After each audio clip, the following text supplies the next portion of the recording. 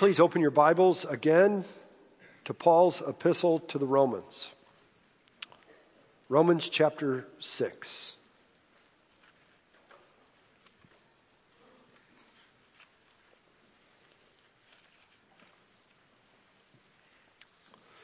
A couple of weeks ago, I took my son Abe to Dick's Sporting Goods to buy a knee brace. We pulled into the parking lot and made our way to a parking slot. And as we pulled into that slot, at that very moment, there were two women who were pulling out of the slot next to us, clearly in a hurry. In fact, they almost hit our car as they zipped out of that parking slot and made their way out of the parking lot. At that moment, we saw a customer running from the store after their car to take a picture of their license plate. But the thing that was interesting is that the workers at Dick's Sporting Goods seem unfazed by this entire thing. They just stood there by the door watching the whole scene unfold. These women had stolen a number of things from the store. I spoke with one of the employees and he said, "Oh yeah, these women come in all the time and steal stuff." And the employees have been instructed to let them go free. I guess there are simply too many risks to try to stop them. Pastor Dick has told me the same thing happens all of the time at Quick Trip. And I saw a reel on social media this week that had 4 men running out of a Gucci store with armloads full of merchandise and nobody running after them. I guess even though there's a law against shoplifting, the law doesn't appear to have any power anymore. When I was a kid, shoplifting was against the law and people were busted when they broke the law. We don't need to get into the details, but let's just say I know that was true from the experience. But apparently, that's no longer the case. Apparently, people are no longer under the shoplifting laws. They're free to take what they want. But just because people today are free to steal, should they? Paul has been arguing throughout our study of Romans that in Christ we are no longer under the law. We are under grace. We are under the reign of grace. We are not saved by works. We are saved by faith in Christ, saved by grace. And now that we are free from sin, we are under grace, not the law.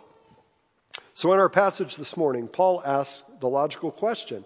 Since we're no longer under the law, but under grace, should we continue to live a life of sin? Since keeping the law is not the thing that makes you right in the eyes of God, should we just live a life of lawlessness? If we're free from sin, does that mean that we are free to sin? Paul's answer in the Greek is no way, Jose. Just because you're free from sin does not mean that you are free to sin. In fact, freedom from sin and freedom from the law is not absolute freedom. Freedom from one form of slavery leads to another form of slavery. But this is what Paul wants us to see this morning. That new kind of slavery, it is a much better kind of slavery. So if you would, please stand for the reading of God's Word. Beginning in verse 15.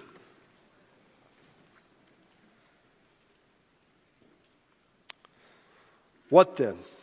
Are we to sin because we are not under law, but under grace? By no means. Do you not know that if you present yourselves to anyone as obedient slaves, you are slaves of the one whom you obey, either of sin, which leads to death, or of obedience, which leads to righteousness? But thanks be to God that you, who were once slaves of sin, have become obedient from the heart to the standard of teaching to which you were committed. And having been set free from sin, have become slaves of righteousness. I am speaking in human terms because of your natural limitations.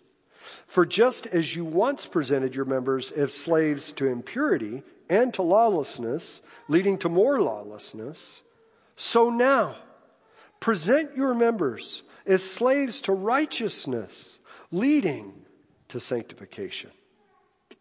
When you were slaves of sin, you were free in regard to righteousness.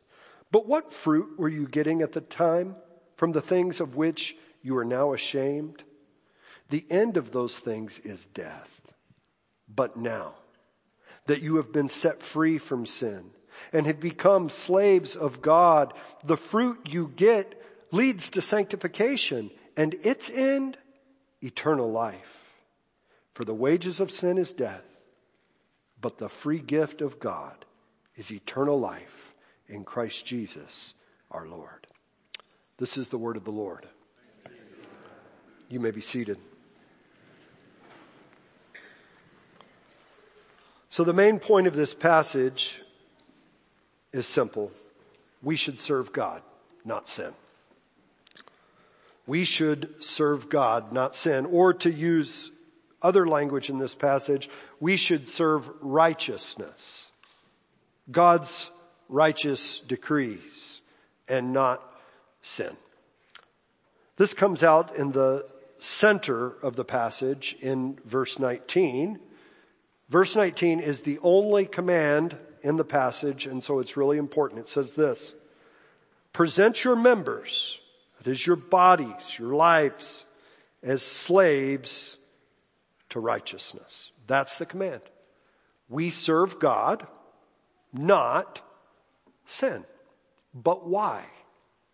Well, everything else, if this command is at the center of the passage, everything else surrounding this command is giving us three reasons why we should serve God and not sin.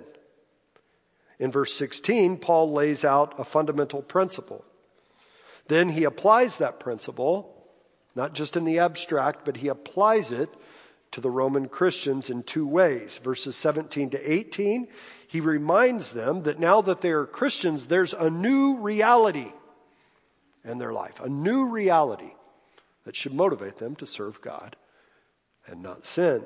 And in verses 20 to 23, he calls them to consider negative results of serving sin and positive results of serving God. So this morning, we're going to look at that principle. We're going to look at the new reality for all who are Christians, and we're going to look at the results. I'll offer three reasons through these movements why we should do that. Serve God, not sin. The first reason comes from a fundamental principle, lays the groundwork for the rest of Paul's argument. It's in verse 16. Here's how I would summarize it. Everybody serves somebody. Everybody serves somebody or something. Paul begins this entire thing with dispelling a myth, shattering an illusion that many of us have in our American culture today. The illusion that there is such a thing as absolute freedom. He says, don't be deluded by that notion. There is no absolute freedom. Everybody is a slave to someone or to something. I know that may sound harsh. Later in verse 19, he says, I'm speaking to you in a human terms, but this is true at a fundamental level. Everyone is a slave to someone or something. And Paul knows that his readers know that this is true. He is using a metaphor that would have been very close to their real lives in a way that we can't quite understand. You see, scholars say that Most of the Roman Christians during the first century would have been very poor. And in order to alleviate their poverty, many of them would at one point in their life sold themselves into slavery. Maybe something like indentured servitude, where you present yourselves willingly, not you were forced, you present yourself willingly to a person who becomes your slave master in order to pay off a debt maybe, or maybe you're so poor it is simply a way to have a livelihood of food and clothing and shelter. You present yourself willingly to them, and you then become a slave to them. All of Paul's readers would have been familiar with this concept. And so that's why Paul starts out by saying, if you present yourselves to anyone as obedient slaves, you are slaves to the one that you obey. Here's the principle for us today. Whatever we give ourselves to, we are a slave to that. Whoever or whatever is calling the shots on our life, we are a slave to that person or that thing. Paul's point, don't be deluded by the illusion that there's absolute freedom. This illusion is so prominent in our culture. I could give multiple examples of how this works, but let me just give two prominent examples. Some people are under the illusion that we in this country have financial freedom because we live in a free market. But when you present yourselves to money, when you give yourselves over to the pursuit of money, you serve money. Money then becomes your master. It's calling the shots in your life.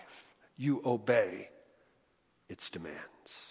Some people are under the illusion that there is a thing called free love.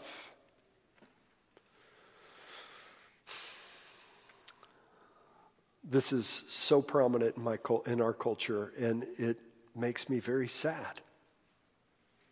Because all who buy into the lie of free love end up serving sex.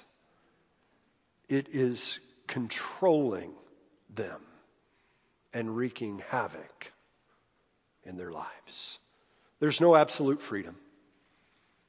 That's what Paul is saying.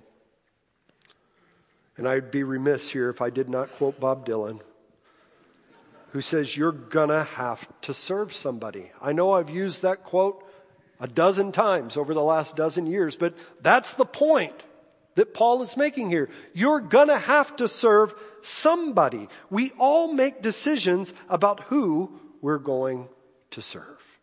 Paul takes this metaphor, he takes this principle in order to help him answer the question that he began with in verse 15. Is freedom from sin? Freedom to sin? Does being under grace grant us liberty to sin? By no means. Why? Because you are slaves, verse 16, of the one whom you obey. Either sin, which leads to death, or of obedience, which leads to righteousness. There is no absolute freedom. Everybody serves somebody or something. The question is, who are you serving? And let me just say that where I'm going today, I'm going to call you to choose this day whom you will serve. Make a choice. That's the principle. He now takes this principle and applies it to the lives of the Roman Christians that he is writing to, which also applies to the lives of the Christians in this room today. He begins by reminding them of their new reality now that they are Christians. And this gives us the second reason we should serve God, not sin. Here it is. God is your new master and gave you a new heart. You see, when you became a Christian, Something new happened. You have a new reality now. God is now your master, and God has given you a new heart. It's so easy for us to miss things when we read familiar passages of Scripture like this, and I don't want you to miss this. Paul lays down this principle in verse 16. We just went over it. Everybody serves somebody, but he doesn't simply move on in his rational argument at that point. He's going to get on with his rational argument, but before he does so, he erupts into praise. Here's the principle. Everybody serves somebody, but thanks be to God. Thanks be to God that you, who were once slaves of sin, you have become obedient from the heart to the standard of teaching to which you were committed, or the standard of teaching to which you were delivered over to. He's thanking God for what God has done in their lives. They were once slaves to sin, but God has broken into their lives, set them free from sin, as verse 18 says. Their freedom from sin, though, is not freedom to sin. They are now slaves of righteousness. Slaves of God. That's the reality. Why should they serve God? Well, they should do what is true. If you are a slave to God, then you should serve God. God is their new master. Notice the tense of the verbs in verses 17 to 18. Maybe underline them. You've become obedient from the heart. You've been set free from sin. You've become slaves of righteousness. Who's the subject of these passive verbs? It's God. Let me just put it really simply. God has made you obedient from the heart. God has set you free from sin. God has made you slaves of righteousness. God has worked a mighty work in your life, giving you a new heart and transferring you from the dominion of darkness into a new domain where He, the sovereign God, is now your master. You're going to have to serve somebody. Since sin is no longer your master, since God is now your master, doesn't it make sense that you would serve Him? But there's more than that. There's other good news about this new reality for people who are in Christ. The work that God has done in your life not only gives you a new master, it also gives you the ability to obey your new master, God. When we were in our sin, when we were under sin, slaves to sin, we've learned this many times over the last number of weeks. We didn't have the ability to serve God. Everything we did, even the best stuff that we did, was not in service to God. It was in service to sin. But now, if you are in Christ, you're dead to sin. We saw this last week. You're alive to God. The Holy Spirit has broken into your life, given you a new heart that now enables you to obey God, which you weren't able to do before. So now you can, imperfectly, but you can. So shouldn't you want to?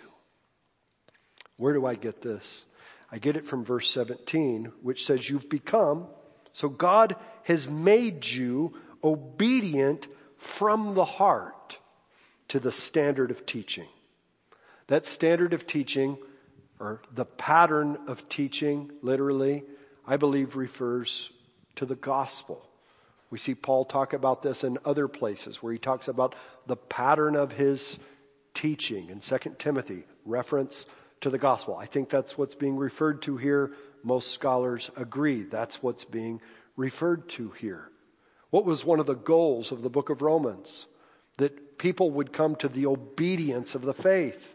That is, that they would believe the gospel, obey the gospel. And now that they've been given a new heart by God, they were enabled to believe the gospel. But not only that, the obedience of faith also means the obedience that flows out of faith. Obedience to the righteousness of God. You weren't able to do that before, but now you are. So why would you not want to?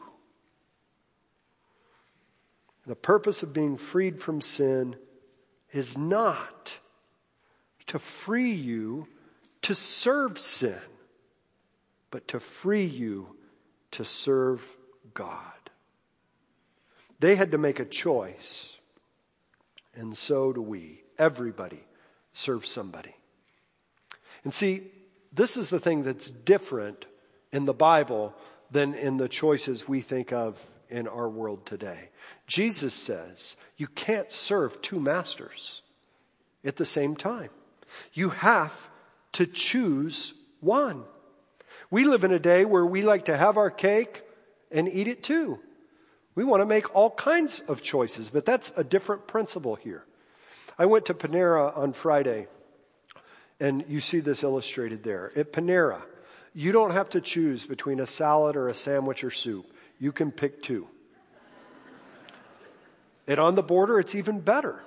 You don't have to choose between an enchilada, an empanada, a taco, a tostada. You can pick two, or for $2 more, you can pick three. And if you're really hungry, you can pick 4.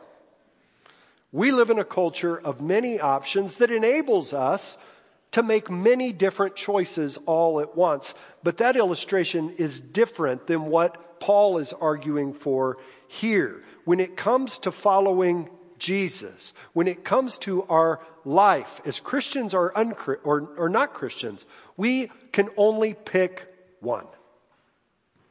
We either choose the Lord or we choose a life of sin. We either choose the one true God or we choose idols. You can't serve two masters at the same time. I love the way that Joshua puts this in the last chapter of the book of Joshua. He calls the people, calls them together to renew the covenant that God made with them when He brought them out of slavery in Egypt. And He says to them, you choose this day whom you will serve. Either the gods beyond the river that your father served, or Yahweh, the one true God. And the people respond and they say, we will serve the Lord. Why do they say that? They say that because it was the Lord who brought them out of slavery in Egypt. It only makes sense that they would serve the Lord. That word slavery in Egypt and the word serve the Lord, they're the same word. If God has brought us out of slavery in Egypt, then doesn't it make sense that we would serve as slaves of God? There is no middle ground. You have to choose this day whom you will serve. You have to choose every day whom you will serve. And what Paul is trying to do is to appeal to you that if God has done a major work in your life, if God has forgiven us of our sins, freed us from slavery to sins, given us new heart, made us slaves to righteousness, then doesn't it make sense that God is the one that we would serve? The reality of who we now are as Christians should motivate us. What is true should inform what we do. And if it's true, and it is, that if you're in Christ, you are a new creation, and you now belong to God, then shouldn't you serve God? Paul moves now from the reality to the results and gives us the third reason we should serve God, not sin. Here it is. When you serve God, it produces good fruit. When you serve God, it produces good fruit. There are benefits, in other words. Not that we should be in it for the benefits, but there are benefits. There is a cost-benefit analysis that we can do in our minds. And in verses 20 to 23, Paul is doing something like that. He's contrasting two different sets of results. Negative results from following sin, positive results from following and serving God. You reap what you sow. Paul is arguing something like that here, though as we'll see, not in an absolute sense. There's a repeated word in the passage. I want you to notice it. Maybe, again, you can underline it so you can see his train of thought. It's the word leads. Verse 16. He says, serving sin leads to death. Serving obedience leads to righteousness. That same word in verse 19. Serving impurity, serving lawlessness. It leads to more and more lawlessness. But serving righteousness leads to sanctification. He continues this train of thought in verses 20 to 22, but he changes the language. He introduces a metaphor, the metaphor of fruit. He says, when you were slaves of sin, what fruit were you getting at that time? Think back to that. What were the results you were getting at that time? What was the fruit of a life of sin? The fruit of sin was shame. Shame. When you think back on what you did back then, you are ashamed now, aren't you? Why would you want to stir up more shame? Let me show you how this works. In verse 19, he says, you once presented your members as slaves to impurity and lawlessness, leading to more lawlessness and more lawlessness. That impurity there is a reference to sexual immorality. But impurity and lawlessness, in whatever form it takes, leads to more of it. Sin begets more sin and more sin. It's a downward spiral. The more we give ourselves over to sin, the more we want to sin. And the more we do sin. And the more we sin, the more shame we experience. That's surely not the life that you want to live. You've already done that. You all know the shame that came from the life that we lived in sin. There's no ultimate shame if we're in Christ, but come on, let's be honest. Are there not things that you've done in your life that you're ashamed of? Well, that shame is still present whenever we present ourselves to sin now. Whenever we give ourselves over to a life of impurity and lawlessness. You know what I'm talking about. You know it's a miserable place to live your life. You can count on it. If you're a true believer, when you indulge in sin, you're not even able to enjoy it. At least not for long. It's not true freedom. It binds us.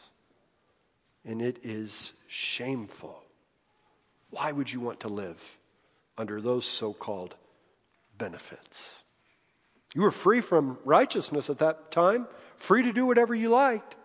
But how was that working out for you? Paul says that when you serve God, there are different results, different fruit. Verse 22. The fruit that you get leads to sanctification. The God who gave you a new heart, when you give yourselves over to Him day in and day out, He will keep working in you.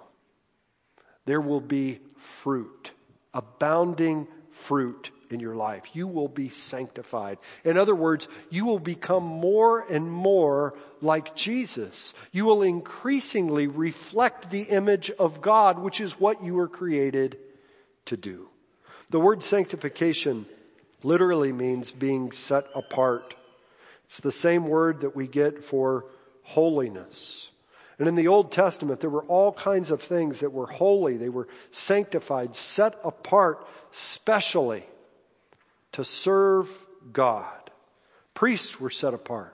The tabernacle was set apart. The sacrifices in the tabernacle and in the temple system, they were all set apart. And they were set apart for a purpose, to serve God, to worship God.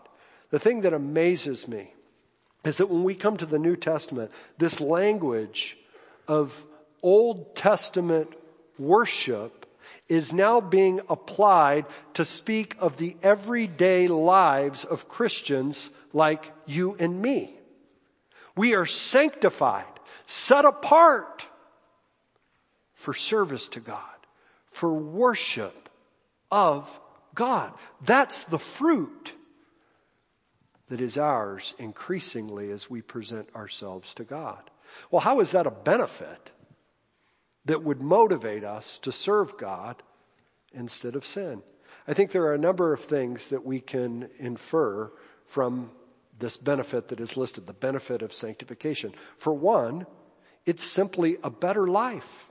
When you're growing in grace, when you're becoming more like God, your life is more enjoyable than a life of sin and shame. Now, don't get me wrong.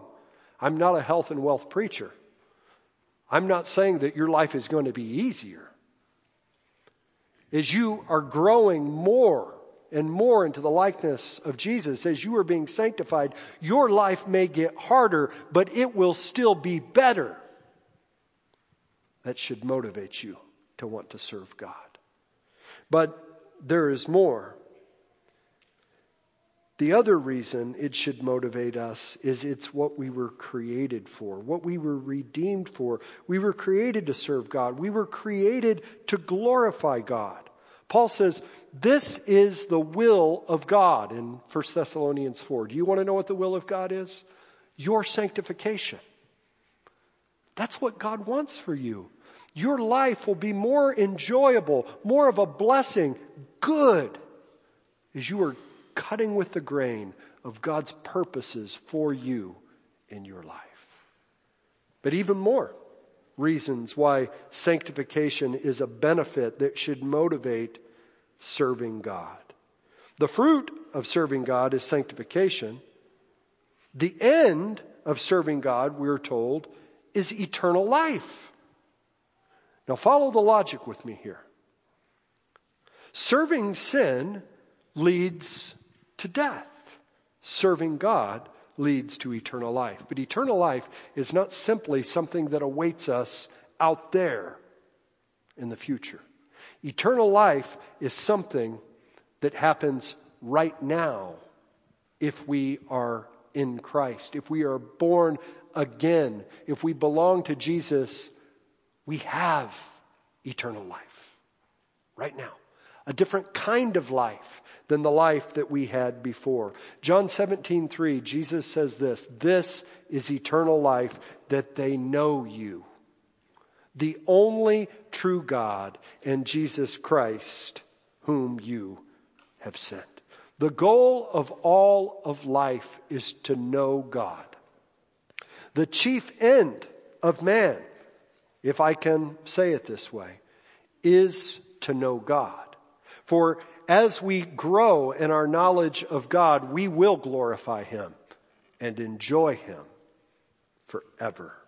We come to know God when we place our faith in Jesus Christ. We will know God more fully when we see Him in His glory. But now, we are being called to a life of growing in our knowledge of God, of abundant life. Friends, there is nothing better than knowing God. And getting to know God more should motivate us to serve Him. And as we do, that will produce more fruit. We will glorify Him more, and we will enjoy Him more. This is great motivation for serving God. I hope you believe that. I hope that you think that that is true. Now, I want to be very clear. I am not saying that if you serve God, that you earn eternal life. And just to make sure that we're clear on that, I think Paul almost anticipates that. He says in verse 23, the wages of sin is death, but the free gift of God is eternal life in Christ Jesus our Lord. He's making a deliberate contrast. Those who serve sin get what they earn. They earn death, separation from God, eternal judgment from God. But eternal life is different. It's not what we earn. It's a free gift. It's by grace. It's through Christ Jesus our Lord. And that, in my mind, is a final motivation for why we should serve God and not sin. It's because of God's grace. We see this throughout the scriptures. We love God. Why? Because He first loved us. So we serve God. Why? Because He sent His Son, the Son of Man, not to be served, but to serve and to give His life as a ransom for many. God's grace should motivate the pursuit of godliness. Paul's driving this point home. We saw it last week. We see it this week. Being under grace does not grant us license to sin. Living in sin is slavery. It's not freedom. And anybody who has a proper understanding of the gospel, they will not have a shallow view of salvation. So let me ask a question to close things today. I want to get you thinking about what we've learned this week and what we learned last week. When you think of the word salvation, what comes to mind? When you are saved, what comes to mind? For many people, we think to the past. We think of our justification. The moment that we placed our faith in Jesus and were declared righteous, not guilty, no condemnation for those who are in Christ Jesus. Or maybe we think of our regeneration, that moment where the Spirit of God brought us, we were born again by the Spirit of God, transferred from the dominion of darkness into the dominion of life.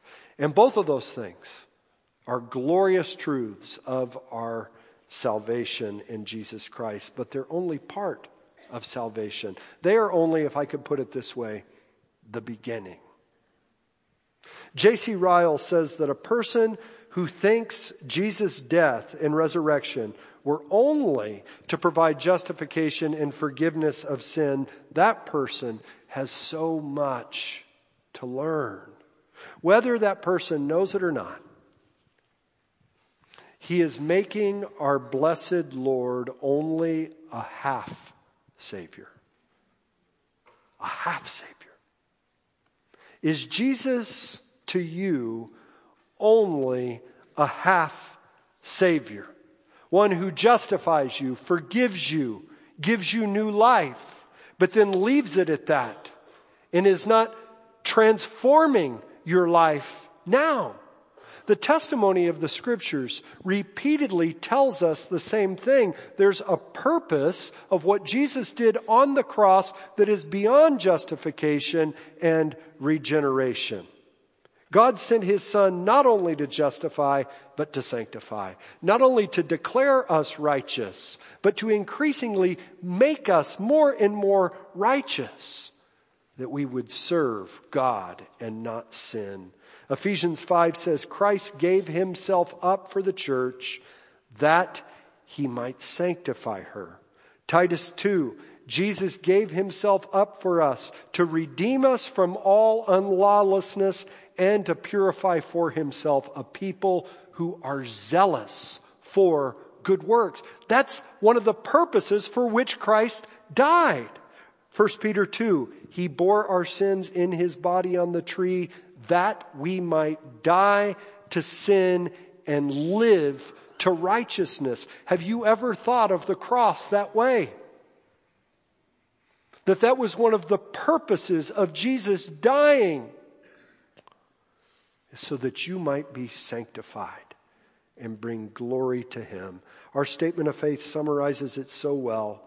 God's justifying grace must not be separated from His sanctifying power and purpose. Did you come in today with only a half Savior? I pray that as you leave this place, that you will be hungry for God to complete the work that He has begun in you. That you will be hungry not to give your life over to sin because you are covered with grace, but to give your life over to God so that you would be transformed into the image of His Son to bring glory to Him. That the Holy Spirit would work in you so that you would enjoy Him and experience the abundant life that can be found only in Him. True freedom is not found in a life given over to sin. True freedom is found in service to God. Would you pray with me?